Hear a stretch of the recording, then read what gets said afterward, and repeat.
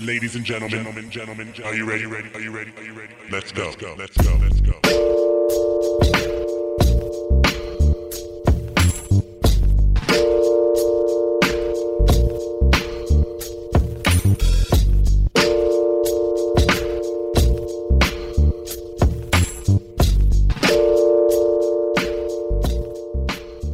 Welcome to UINWA, Urban Internet News with Attitude. UINWA is real news and information born about people of color. We're just going to tell it to you with a little bit of flavor.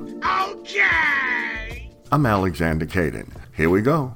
There is so much confusion around this school shooting in Texas that we don't know what to believe. So last month, a 911 dispatcher who got a call reporting the racist mass shooting in Buffalo, New York, was fired because she was accused of being rude to the caller, who was ducked down behind a customer service desk and whispering. It's claimed that the dispatcher hung up on the distressed caller. What? Well, now the dispatcher, Sheila Ayers, appears to be trying to blame the caller, Letitia Rogers, an assistant office manager at the Jefferson Avenue Tops, who made the call. Letitia said Sheila was yelling at her, asking, "Why are you whispering? You don't have to whisper." The assistant manager said she was whispering because the shooter was still in the store shooting, and that she didn't want the shooter to hear her. The dispatcher got mad and hung up. Damn! Then claimed the caller changed her story multiple times. Well, first of all, forgetting one detail in the initial story and then recalling that detail later on doesn't constitute changing a story multiple times. We're talking about someone who was going through unimaginable trauma, someone who could very well have been among the 10 people who died in that shooting. Secondly, the hang-up, however it happened, wasn't the only issue. The issue was the way the dispatcher handled the call in general. Ayers is accused of yelling at Rogers and telling her not to whisper. But who yells at someone who's in the midst of a life and death situation? And why would a dispatcher demand that an emergency caller stop whispering? There are countless reasons why someone calling 911 might have to keep their voice low. Maybe the caller is a domestic violence victim hiding from her abuser. Maybe it's a call about a home intruder by someone who doesn't want to be detected. Or maybe, just maybe, it's a caller who's trying not to get shot by a gun-wielding racist who's in a grocery store gunning down every black face he sees.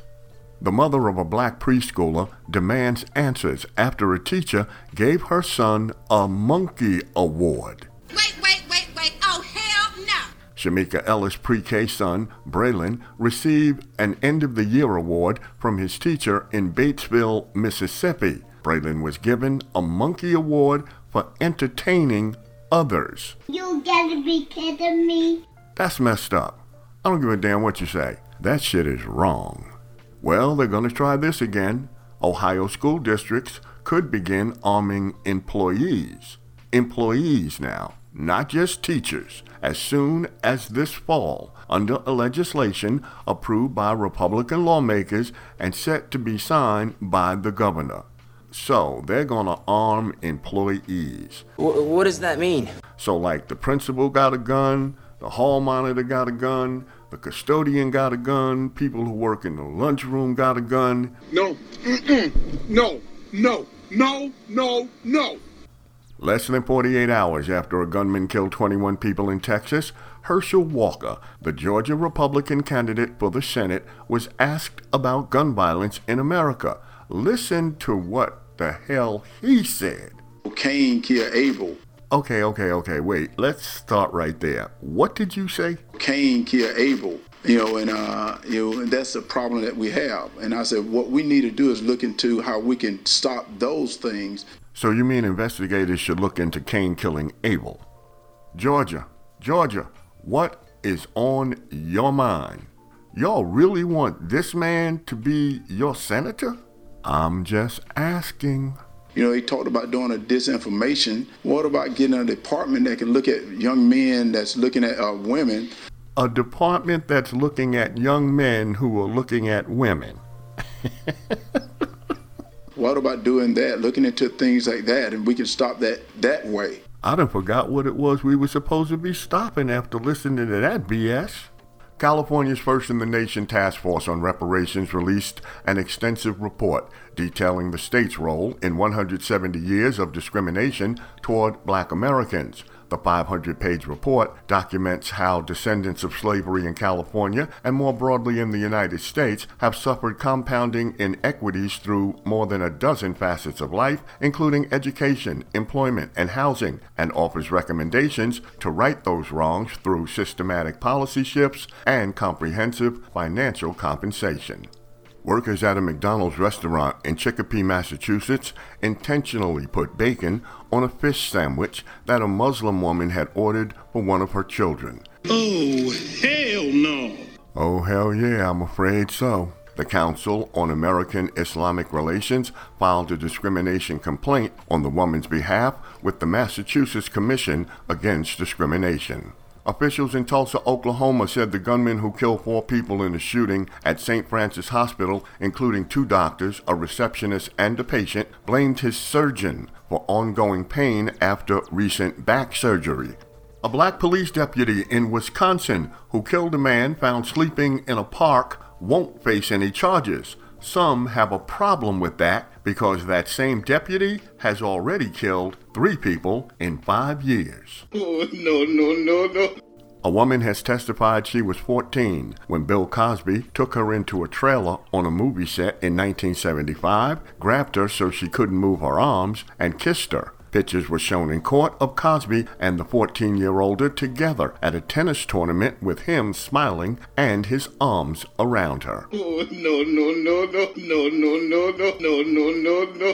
Georgia's district attorney is armed with damaging information on former President Donald Trump amid a special grand jury probe that could make her the first official to prove the former president had criminal intent when attempting to overthrow the 2020 election results.